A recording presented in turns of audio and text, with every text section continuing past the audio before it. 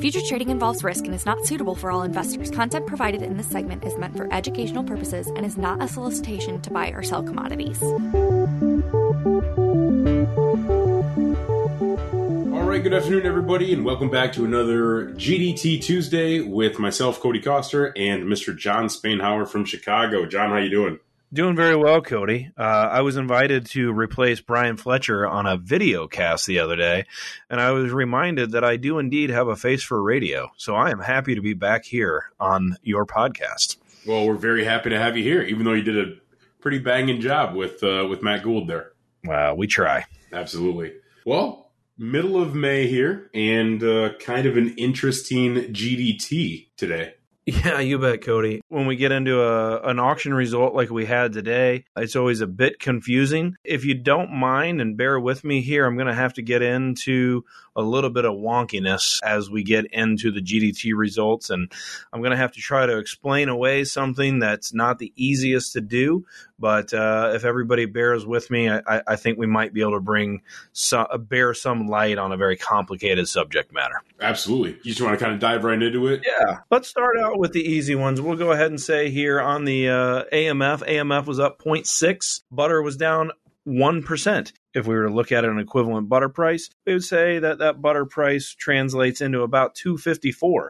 So right now, New Zealand, even though that was down only 1%, the U.S. price has been going up and in fact went up today. We are now at a premium to New Zealand on their butter price, yet we are still a discount to Europe on their butter price. Moving over to skim milk powder, this one makes a little bit of sense too. Down 0.6%. That was a pretty steady eddy, if you want to call it that. And that is almost exactly where the futures were predicting we were going to be. In fact, it came in just a little bit higher, but you really can't split hairs on this. We'll just go ahead and call 0.6. We'll call it slightly lower to unchanged there. That's going to leave the New Zealand non-fat price at about $1.87. Here in the U.S., we're at $174.5 as of today. So really compress that spread. On the cheddar side, down 0.1. Again, we're going to go ahead and call that steady and put that in at about a $2.56 cheese price. So you say, well, that's a pretty steady auction across there. That all looks good. And then you say, well, the composite index today was down 2.9%. And that if everything else is steady and the composite index is down, that must mean that whole milk powder was lower. And in fact, whole milk powder was 4.9% lower. And, it's easy to look at that and say, well, geez, that's another down digger of a whole milk powder day, lower prices. And I guess in reality, yes, the index was down. However, it's just a little bit more complicated than that. Many of the whole milk powder contracts, very specifically the regular whole milk powder contracts, came in at unchanged, some of them even slightly higher, and a little bit better than what the futures were expecting. However, there has been a very complicated issue out here on the GDT right now, and that is that in the whole milk powder contract, we're not only trading regular whole milk powder, we're also trading instant whole milk powder and UHT whole milk powder. Specifically, the instant typically does carry a very large premium to the regular, and for whatever reason, on the last auction, the instant went to an uber premium, specifically on the tail end of the curve to the regular. On this auction, that instant came down quite significantly, while the regular price was actually steady to, and again, in some cases, maybe just a little bit higher, but we'll just call the regular unchanged. So what the most traded spec on the entire auction trades unchanged. However, there are some very specific specs, I guess, I hate to be redundant there, on some instant and some UHT, again, specifically instant, that came lower, that were significantly higher on the last one. And for whatever reason, that came out. So if we were, I think if we were to speak to somebody at the GDT right now, they would say, I understand why it might look wrong to see, many of these contracts trade unchanged and yet to list it as 4.9% lower, but statistically it's correct. And again, this is inside baseball, if you will, and I'm not able to dissect it in totality, specifically in the way that I want to be able to say this is exactly how they got the number. If there was a revision in the print that they put out, I could understand, but I'm going to go ahead and lean on the idea that there's just a difference in the statistical average approach of how the instant whole milk powder went in. Again, I apologize to everybody who's listening and saying, what in God's name is this guy talking about? However, it is very important to point out, and I would go ahead, if we just looked at the regular, again, a steady auction and a really good result, at least as it relates to the auction result that we saw last week. Now, John, does instant powder trade normally on the GDT? It can, and it does. Just not at this kind of volume and numbers-wise then, correct? Correct. And I think there was a little bit of, again, last time, if we were to look at it, you could say, an argument could be made that the last auction should have been significantly lower if it weren't for the instant premium that was put in. We pulled some of that instant premium out, brought the regular up. The regular, in my opinion, is far more important to the way we want to look at the marketplace. The regular came up, the instant came down. It pulls the index on the whole milk powder in totality down 4.9%. And when we look at the auction in general, down 2.9% because of that. I do, however, and again, this will be the fifth lower auction in a row, but I will make the argument that this was a steady auction, not one that's 2.9% lower for all intents and purposes. And again, I don't mean to sound as if I'm explaining away a bearish result and trying to spin it bullish. It's just having been around this auction for as long as I have, we do see these kind of quirky things pop up in the way that the index is comprised that just don't quite add up maybe into the way that we would look at this in practicality. No, that makes sense. I guess the big question, China being back to the table, maybe not as much as they were a few auctions ago, but back nonetheless, or no? You know what, Cody, I'll go back to 2 weeks ago, sitting at my desk while the GDT was going off and watching it and watching that price go down as much as it did.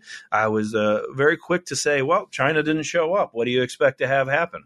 And when we got the results and we looked at them and saw China actually had one of its best showings in 4 months on the last auction. And it was just a really great auction. Then people say, well, how could China show back up? And we still went down as much as we did. And I think it's important to point out that China is not the only buyer on the auction. They are a very important buyer, probably the most important buyer.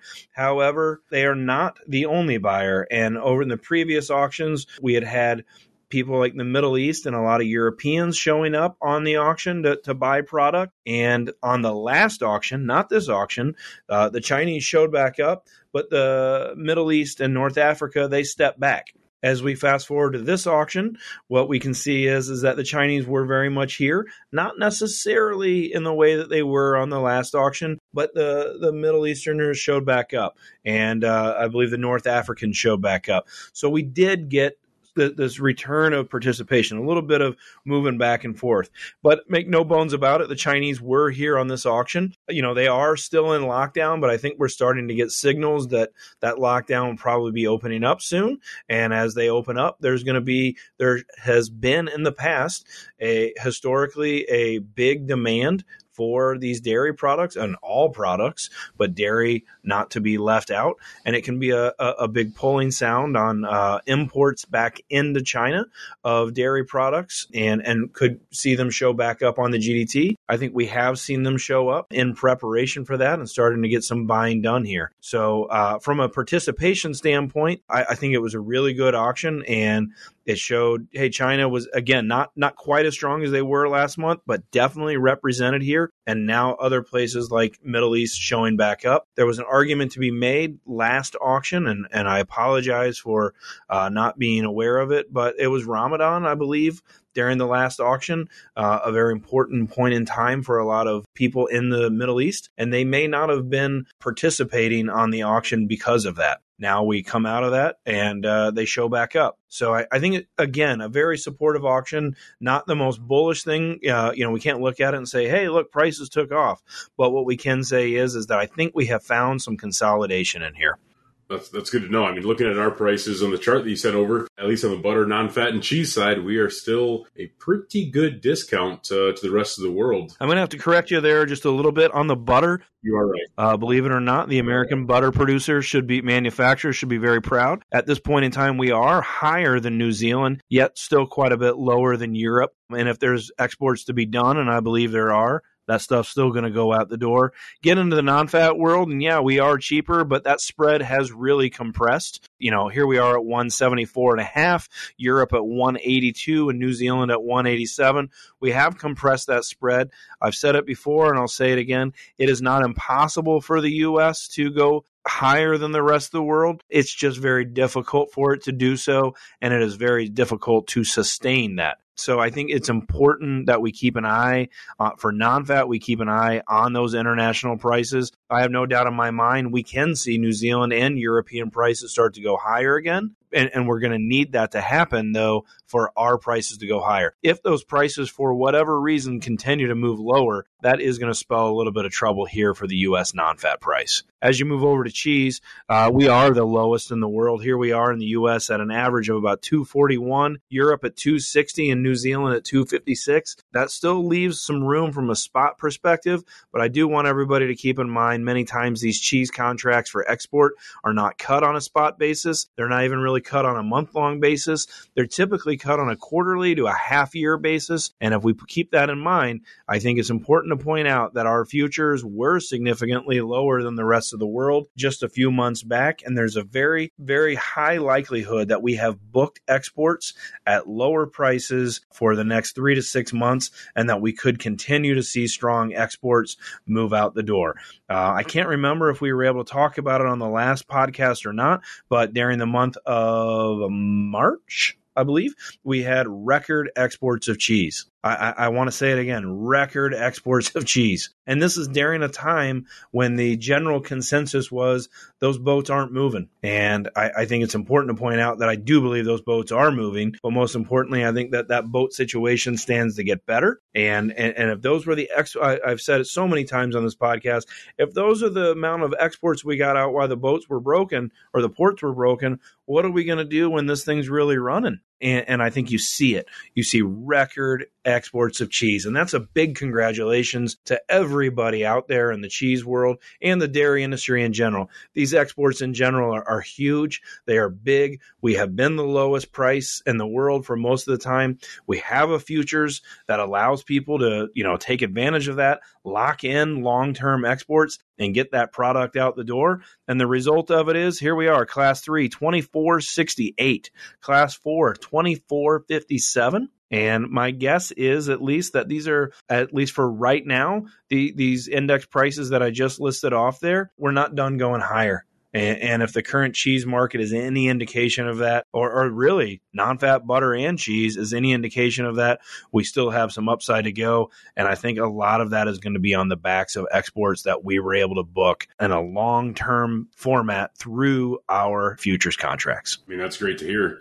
At this point, John, besides, kind of being bullish on this GDT auction, even though it was negative 2.9, almost 3% lower, is there anything else that really stood out to you for this specific auction?